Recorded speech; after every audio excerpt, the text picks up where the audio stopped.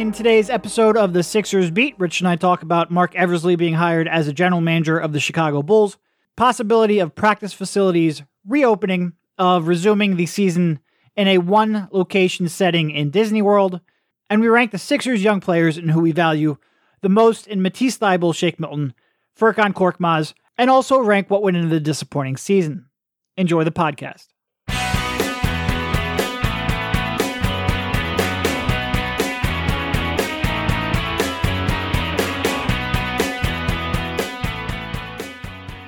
All right, welcome everybody.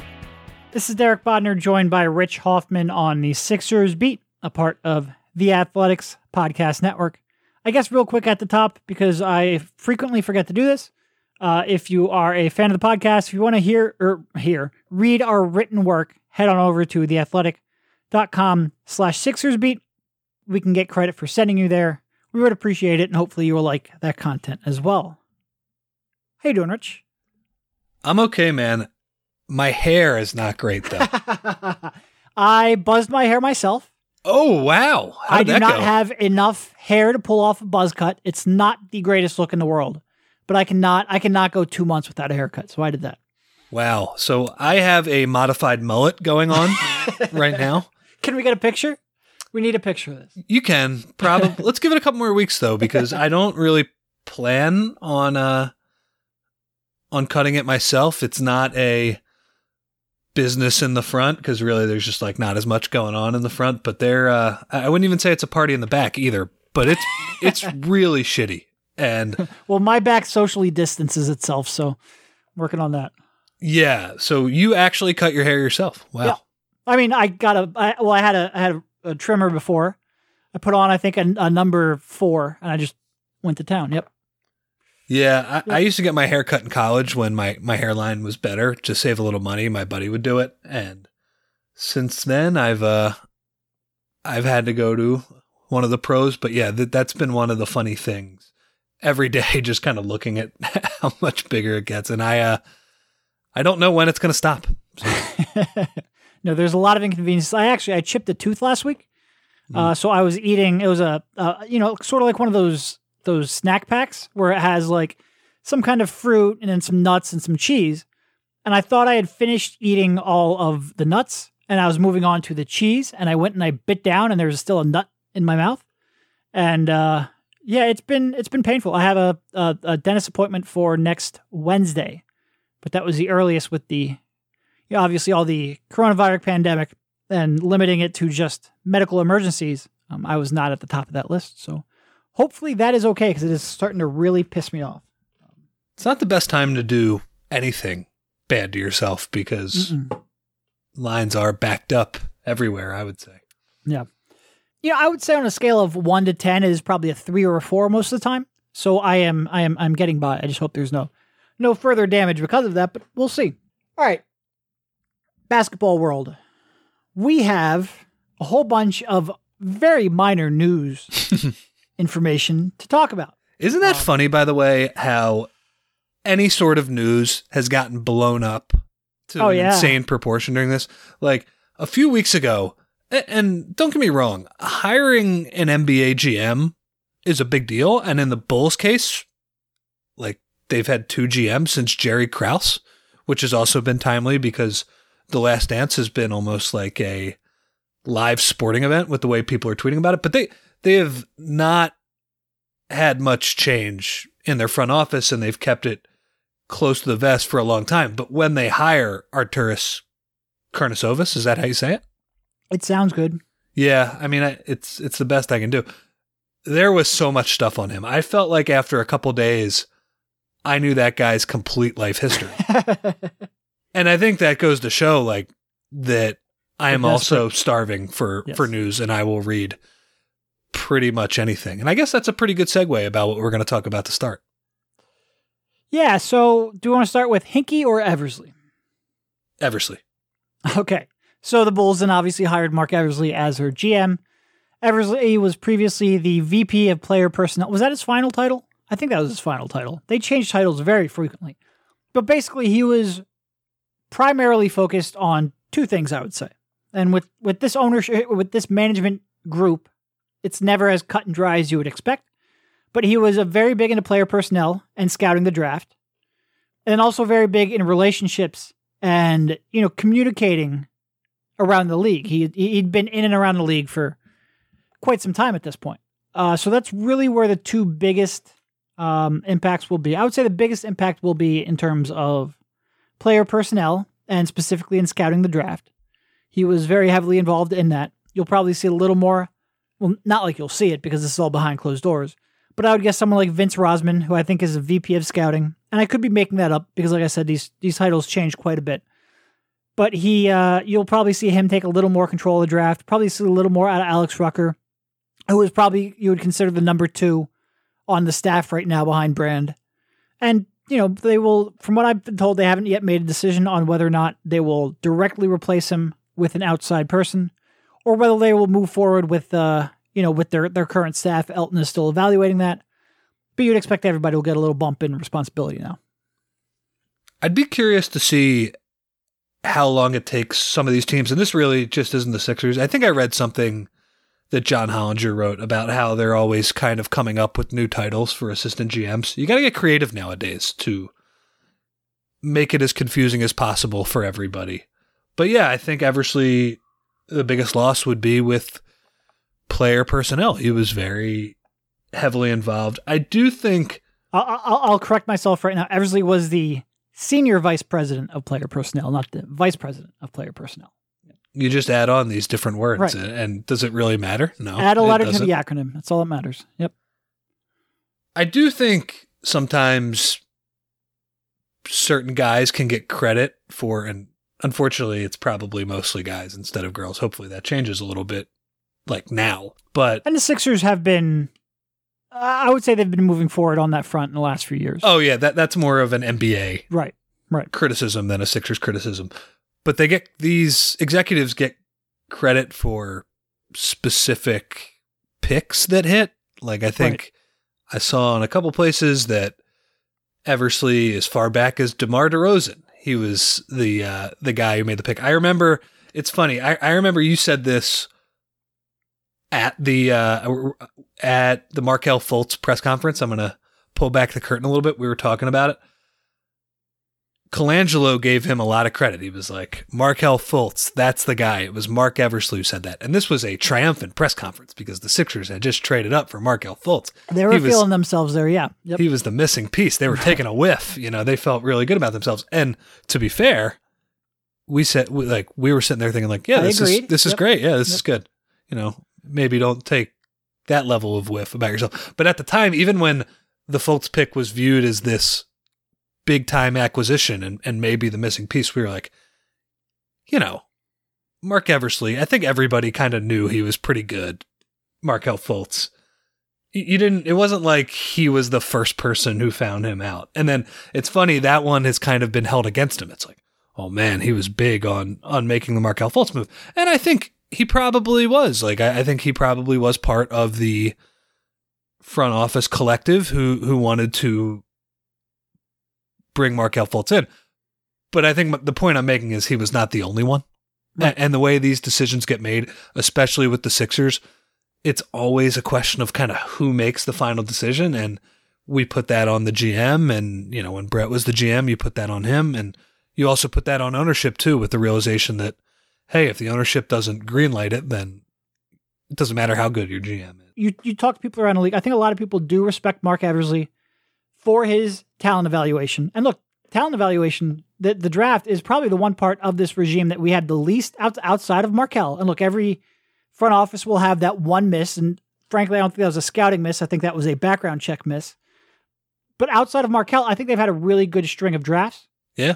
And I think they deserve credit for that. And obviously, as the senior vice president of player personnel, Mark probably deserves more of that share of the credit than some of the other people in this front office. So I think, certainly I want to give him credit for what he did here. It was the arm of the front office that I think we had the least objection to, and probably the arm that had the most success in.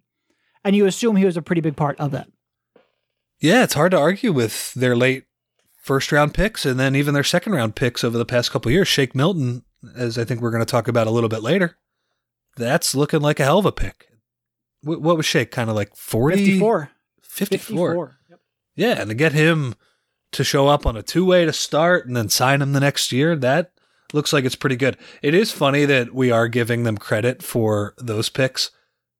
Even if all of those guys hit to exceed whatever expectations we had, you would still, yeah, if Markelle hit his expectations, it would quadruple the impact of whatever those other guys did.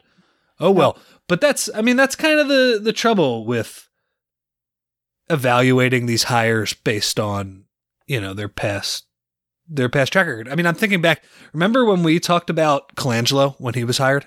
And there was the Bargnani pick, and then there was some other stuff that he did pretty well. And you look at it now, like with the Raptors, getting Kyle Lowry in there. Kyle Lowry fell back-assward into him. They really wanted Steve Nash. Lowry was a backup plan. Yeah. And then Steve Nash, of course, ended up tanking, and he was pretty much done at that point of his career. So even that is tough to evaluate because, Kyle Lowry was their plan B. He ended up being a really good plan B, much better than their plan A. But you wonder what would have happened if they would have gotten what they wanted. So, yeah, all of these hires there's so much noise in them. And this is part of the problem with assistant coaches, too. You don't know how much power they had, how much influence they had, what you're really based off of successes of people around them or above them. And it's, it's tough. And you also, there's who just has the best hype men around them, too. Some of these assistant GMs, whose GMs or people in their sphere of influence are just really good at convincing other people, hey, you should interview this guy. He's really bright. It's so tough.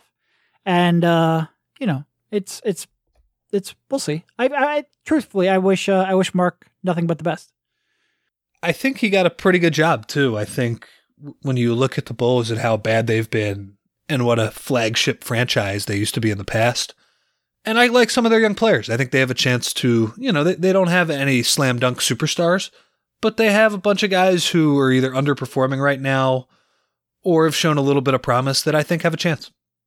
And they're not they have their picks moving forward. And I think after the next season, 2021, they have not been generally a good free agency team, but I think they have a chance to strike in that market in a few years. So It's a good gig.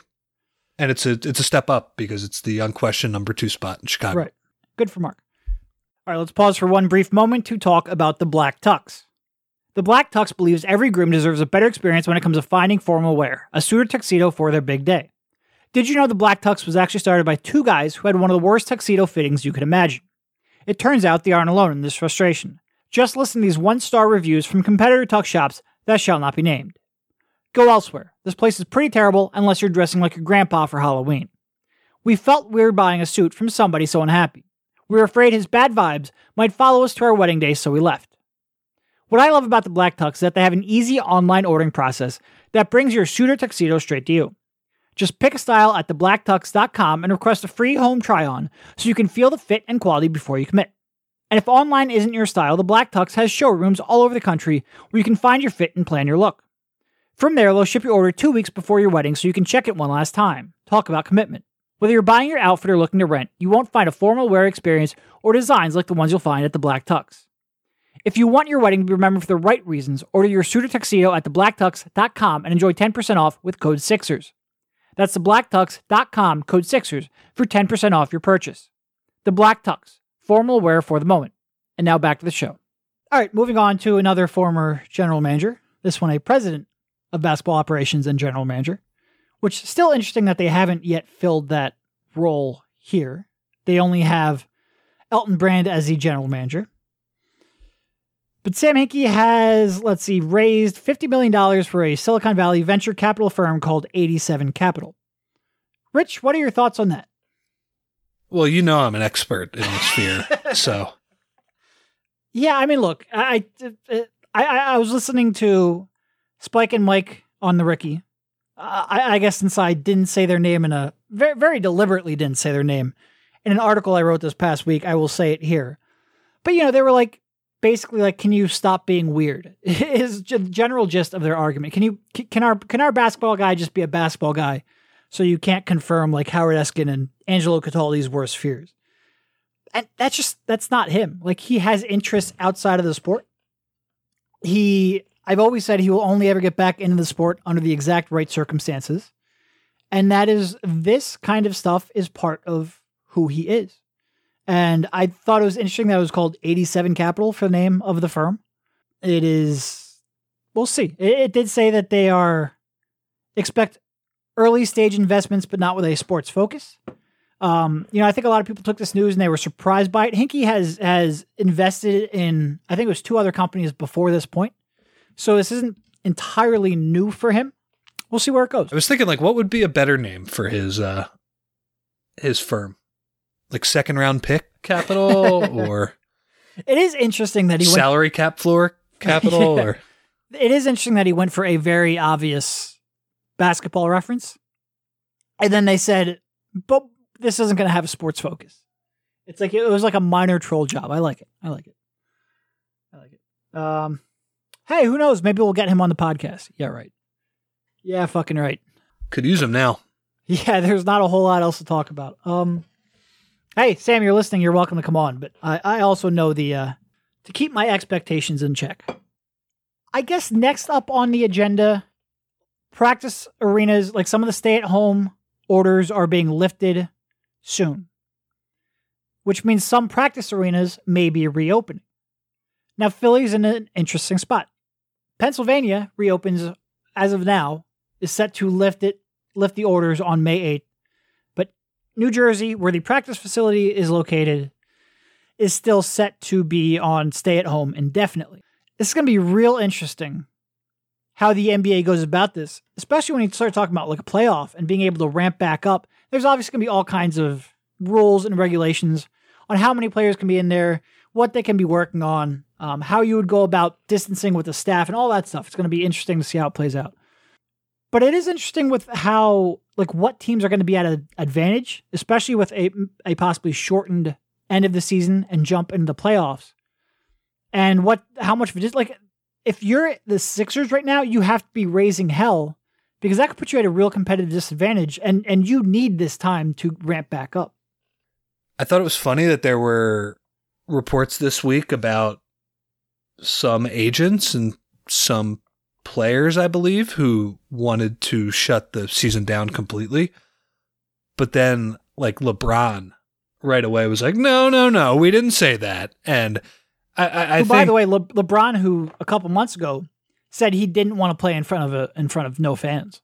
Yeah, but now he's been sitting around for a month and a half and he changed his tune, which I totally get. Trust me. And he knows the standings. I wonder if he would have freaked out if this happened at this time last year when his team sucked and they were going to be in the lottery. Well, I've had that question, like how many teams are going to want, the season to resume. I'd guess probably about 16 teams are really going to want the season to resume, and 14 teams, give or take, like maybe a couple on the bubble, that won't really care too much. And even how would the revenue come? Because you wouldn't even be getting, the home gate that would come from hosting a couple of home playoff games. So yeah, I wonder if some of the Eastern Conference, maybe the 7 or 8 seeds, do they really want to play and get their ass kicked by Milwaukee? I don't know.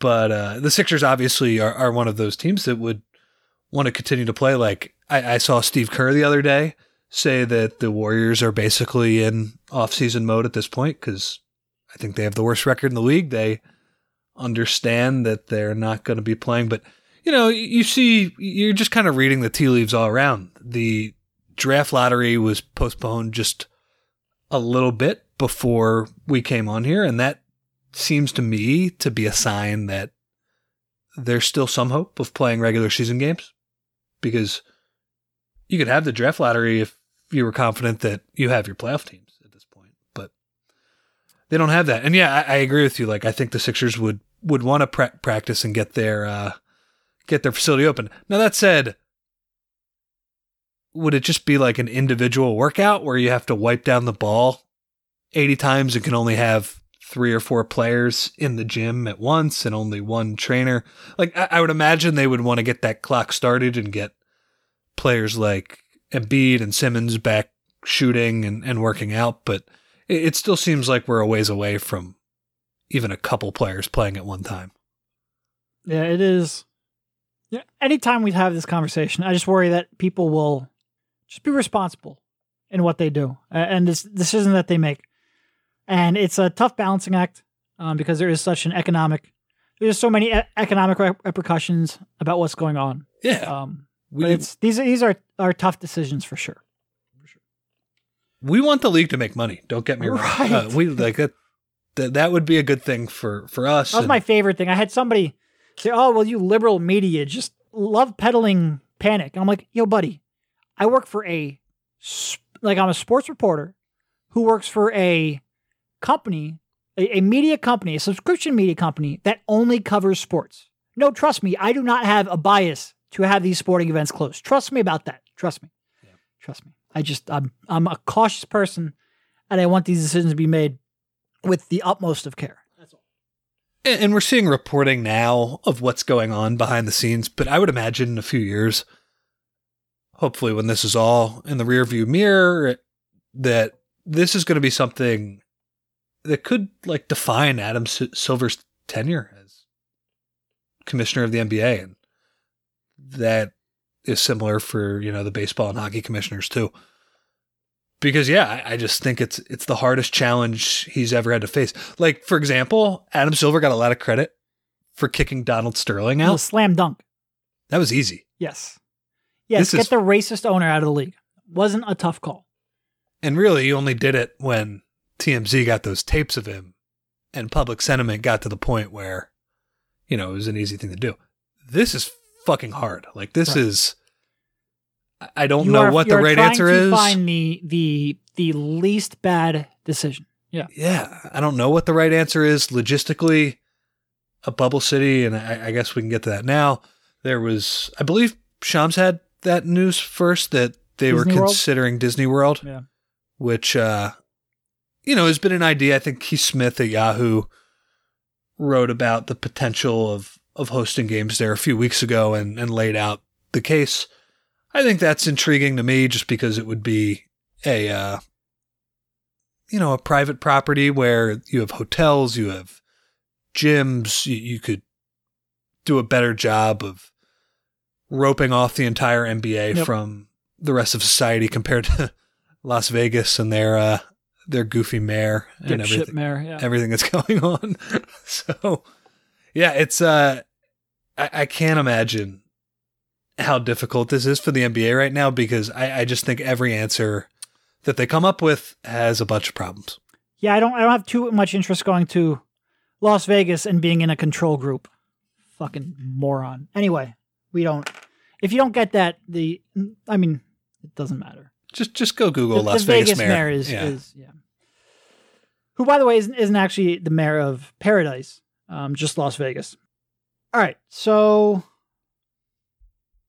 yeah, I don't know. Look, Bubble City. I don't know if they would have media there. I assume maybe you could bring some media in, and then we would be living in that area. It does seem like Disney is, like you said, because it's so much private land and so much infrastructure built in to support it.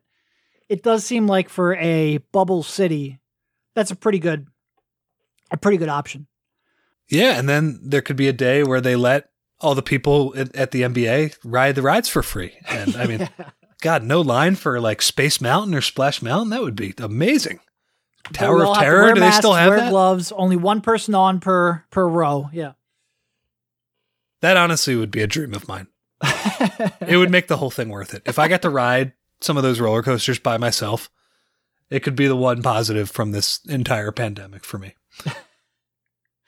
When was the last time you were there? Not since I was a kid, I don't think. I think I went... There was a big argument online about whether you should be able to go when you're an adult. Like if you're a loser, if you do that, or, if you went with a couple of your friends and whether you drink at Epcot or do those other things. Again, I don't even know what kind of the bars are like or anything when you're an adult, but I can tell you I have multiple friends who have gone multiple times. Okay. And not just to drink, like actually to ride rides and enjoy I could Disney go hang World. out in Epcot anytime. I think I went, I want to say like 2011, 2012, somewhere in that range. I went once. Then before that was probably like 2000-ish. Then before that was early 90s. So once a decade, I'd say I'd go. Yeah. Cool place. It's tough for me because I love riding roller coasters, whether it's I don't know, whether if it's somewhere as close as like Dorney Park or Hershey Park or like Six Flags even, I do get dizzy pretty easily. I love going upside down, but man, after a couple of those, I get some motion sickness when you get off the roller coaster. Disney is the only place I've ever gotten motion sickness. It was in one of those like Journey to Mars type rides where they put you in this moving kind of seat, this moving big box, and you watch on a screen. Oh yeah. I did like the like hardcore a flight simulator one. Yeah. almost. And that was the only time I've ever gotten motion sickness on a ride.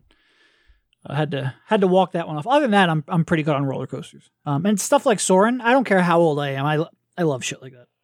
Oh, I would love it. And if we do get to go and we do get to ride the rides, I promise you that I will ride as many until I get motion sickness so I can report back to the pod. If that happens, we will have to live stream it as much as we can because Rich hurling on the internet is something that has to happen. All right, so I guess we'll save the 90s for the last. Matisse Thybulle, Shake Milton, Furkan Korkmaz. Real quickly, rank who you prioritize in them as a future player and future asset. So I guess it's basically asking, has Shake leapfrogged Matisse? Because otherwise we know the order. Yeah. I think he has, and I think that's the question is, how much do you value the last couple of weeks before the league shut down, or even, if you want to take it further, the last couple of months when Shake got into the lineup? I think when you look at Matisse's season, it's interesting. I heard I think Hollinger and Vicini talk about it on one of their podcasts, where they have some real offensive concerns for Matisse, and I agree with that. He's a very limited offensive player. Like, we've talked a lot about how in the past some people would overvalue points per game. What did Matisse average? Like 4 points per game? It was not a lot. And 4.7, and also on a 53% true shooting. So he is both low usage and also low efficiency. That better be an efficient 5 points. Right. No, but it's just, he's a very limited offensive player at this point. And, it's not a pretty shot by any means. There's like some side spin on it. And it's something where I've talked about this on past podcasts, but I have so much trust in that guy as a person. And hopefully Mark Eversley did, Mr. Scout on Thybulle, but I think anybody who has interacted with Matisse would say right away, what an impressive kid. Like, super mature, doesn't get too high, doesn't get too low, good teammate, has interests outside of basketball, which to me is a major positive. And I think from everything I've seen with him working in practice, he just seems like he works his ass off. So I think the Sixers, not only betting on the unique defense, but him as a person was a good bet and something that bodes well for the future, but we have to see it first. And there's a lot of projection on the offensive end for him to become, they think he's going to be a starter in the future. And for him to be a quality starter, he needs to become more of a knockdown shooter from three. I don't think he's going to be like a, pick and roll ball handler, creator type, even a secondary ball handler. I think he's somebody who might be able to attack a closeout at some point. But yeah, he needs to work on his offense. And Shake is somebody who we've seen, even if you remove the 39-point game, we've seen him do more stuff offensively. We've seen him run pick and roll with Ben Simmons. We've seen him take shots off the dribble. We've seen him take over games on the offensive end. And I think both with, just in general, but with this roster, that's an important skill set, even with as good as Matisse, all the stocks that he gets. So I would say yes. I would put Shake ahead of Matisse, and then I would put the Korkman third, even though I've been pretty impressed with the progress he's made, considering I had no expectations for him starting the season. Yeah. Matisse is so weird. So weird. Well, because I looked it up. He shot 35.2% from three this year so far, quote unquote so far, which it doesn't feel like it because it seems like all of those makes were jumbled right in the middle of the season. Like he started off and he was ice cold, And then he had a 14-game stretch where he shot 56.4% from three. And it felt like every one of those were like to put the game away, essentially. Yeah. Like they were on like a 15-0 run and, they get a transition steal and the crowd goes, oh, is he going to make it? And he knocked it down every time and then timeout the other team. And during that time, like 75% of his shots were coming from three. So that was a real odd stretch. And then he had that injury and he came back. And since then he's been struggling again. So he's kind of like had 2 periods where he's really been struggling. So it doesn't really feel like a 35% shooting. Like from that point, from January 9th, he's shooting 25.3% from three. And it's like, we all know shooting is streaky. And at the end of the day, you are what your shooting percentages say you are. But for a guy who contributes so little offensively in the half court outside of that, like it is tough to withstand those down periods. That being said, I will still have Matisse ahead of Shake just because I'm so confident in his defense. And look, I think right now, like his metrics are still incredible defensively. Like he's a 3.5% steal rate, a 3.1% block rate, and I think he's a 3.1 defensive box plus minus. He's actually a positive in overall box despite being a huge negative on offense. I think those can be a little bit misleading, which we've talked about so much. It's almost weird talking about basketball at this point. But I think he still needs to find sort of like that balance. But I have a lot of confidence that he will. And part of the reason is, like you said, he's such a good person, such a hard worker, so cognizant of what he does well and what he needs to improve upon. I have a lot of confidence in him being not just a good defender, but an impact defender, that if he just gets that catch and shoot shot and a little bit of a closeout attack dribble, then he will have a role. Shake is interesting. When you're talking, like Shake basically ended the season on a huge hot streak too. And he's now shooting for 45.3% from three. A lot of that driven by that late season stretch. In his last, 20 games, he shot 51.2% from three. Some huge games. 5 for 9 from three, 5 for 5, 5 for 7, 7 for 9. Huge games. He is not going to shoot 7 for 9 from three all the time. He's not going to shoot 51.2% from three like he has over this final stretch run, which feels like a year and a half ago. So we have to figure out sort of where he normalizes. 2 things. I have confidence in the shot. And the reason why he's ahead of Furk, who has maybe not this sustained of a hot streak, but has his moments. Like he had those back-to-back 30-point games. But when Shake isn't making shots, he still does other stuff. Yeah. He's a much better defender than Korkmaz. He's a better passer. He reads stuff better. He's a much more natural playmaker. Yes.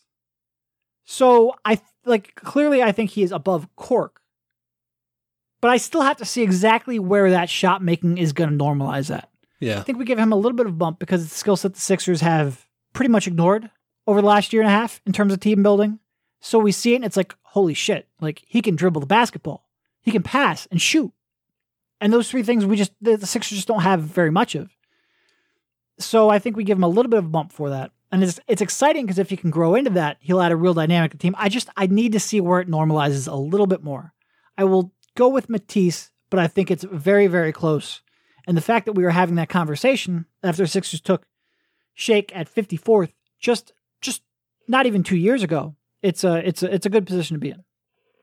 I think for the way this roster is hopefully going to get built moving forward, if Embiid and Simmons are your 2 cornerstones moving forward, which they should be, then the tie would go to Shake because they can make up for whatever defensive deficiencies that Shake has.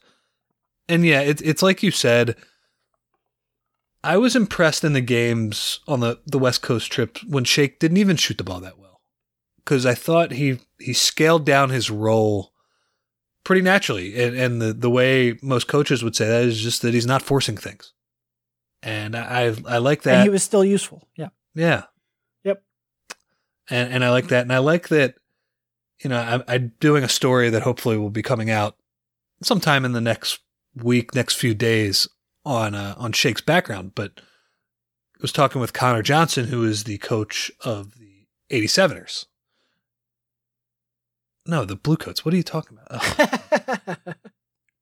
got hinky on the brain. So sounds like a cartoon. The coach, yeah. Wait, Connor, you didn't intend for that to happen? That just happened? That's great. No, I did not intend. It's funny how things work out. The Blue Coats coach, Connor Johnson, and he said that he was like that in the G League too, that he wouldn't force things. And, the G League, obviously it's worse competition than the NBA, but Shake was putting up those 30-point games, and he wasn't like overly reliant on athleticism, and he wasn't trying to develop this one skill. He was kind of a weird G League player in that sense because he was just so well-rounded.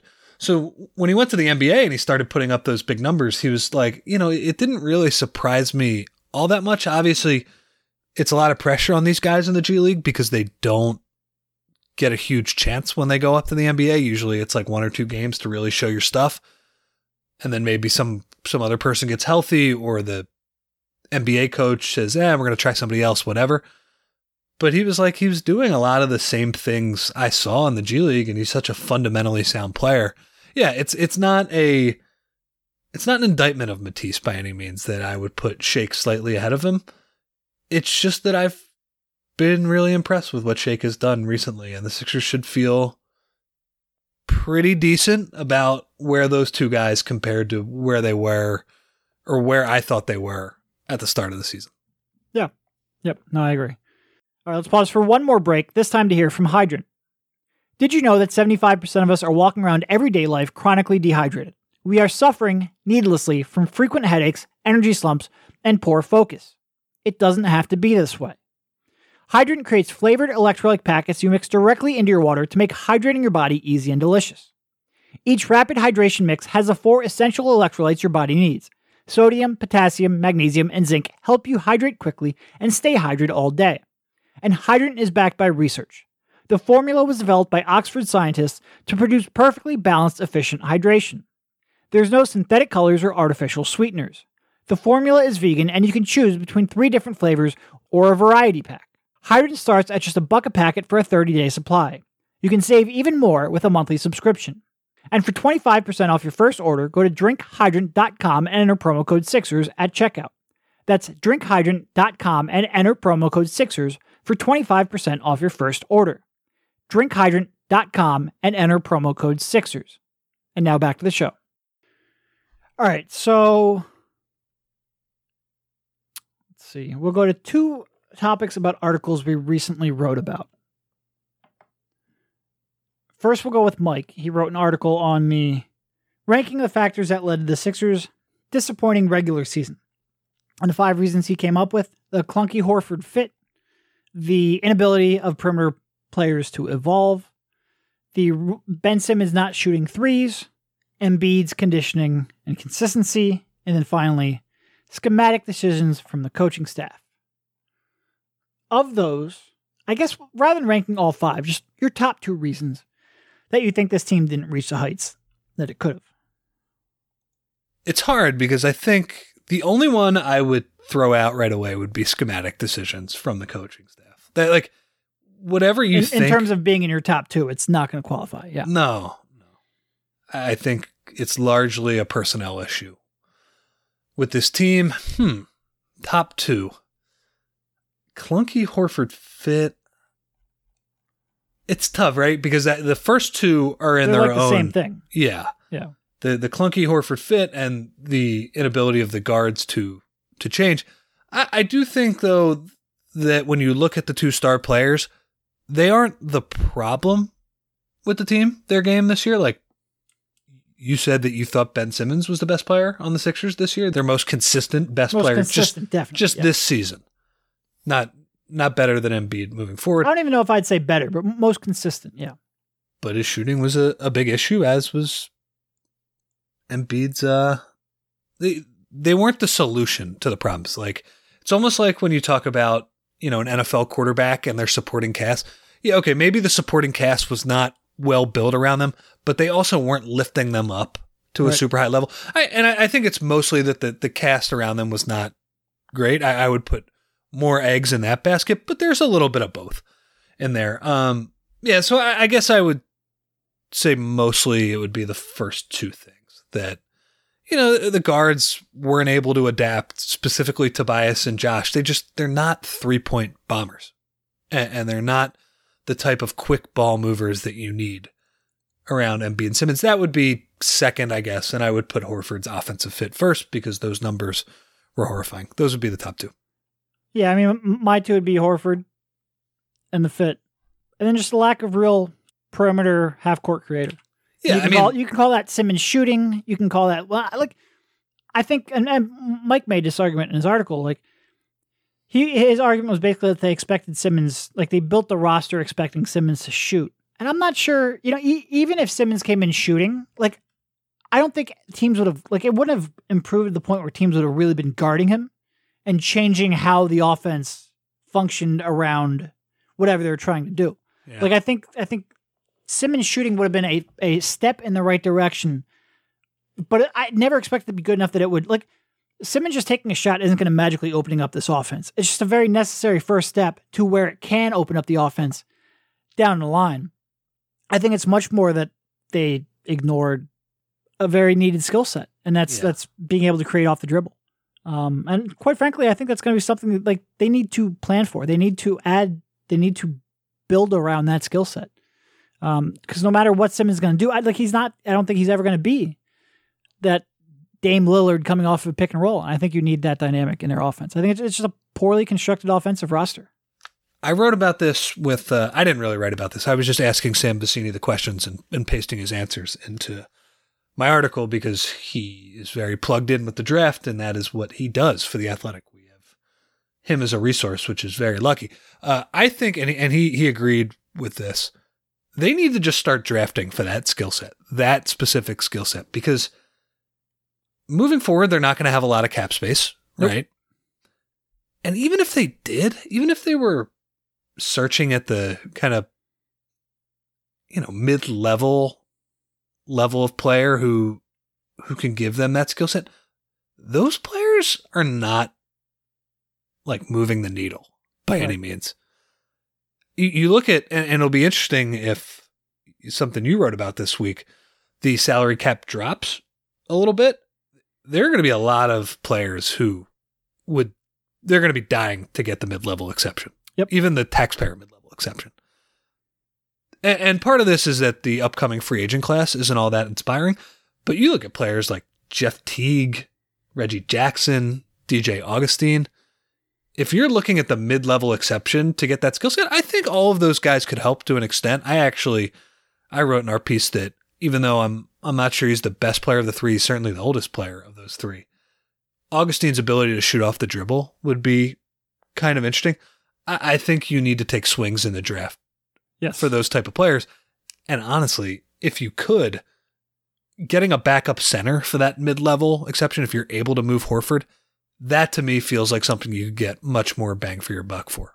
Going back to the drop in the salary cap, I think when first of all, this team in terms of cap, if there's any team that's ill-positioned for a drop in the salary cap, it's the Sixers. And you're probably well, it doesn't matter because they're over the cap anyway. We knew this, so who cares? Well, if you do the calculations right now, these are just estimates. But if they ended up at $152 million salary next year, their luxury tax bill, and again, it's estimating that a cap drop from, I think it was $117 million last summer was a projection for 2021 or 2020, 2021, when they sort of made all these decisions. Danny LaRue recently posted a hypothetical of $105 million or $107 million. $107 million, I think.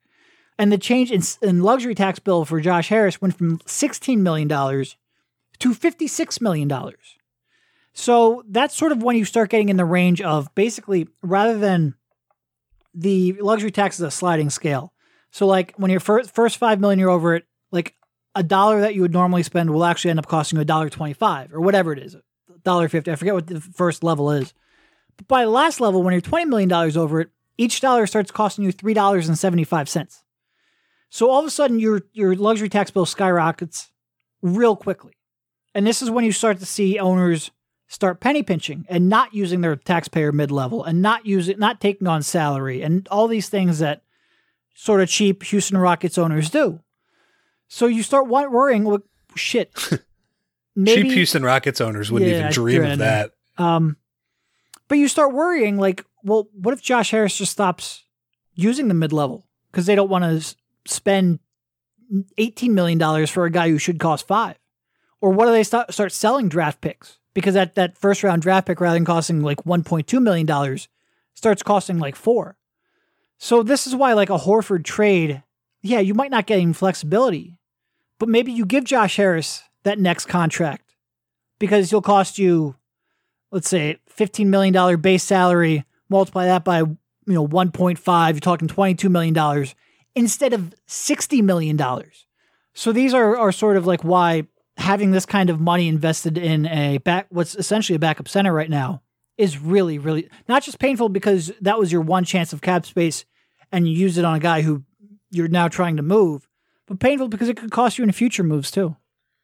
Yeah, it would have been painful regardless, but during a pandemic where the salary cap is probably going to shrink, very painful. All right. I think we had a couple other items on the agenda. We actually ended up talking way longer than I expected us to.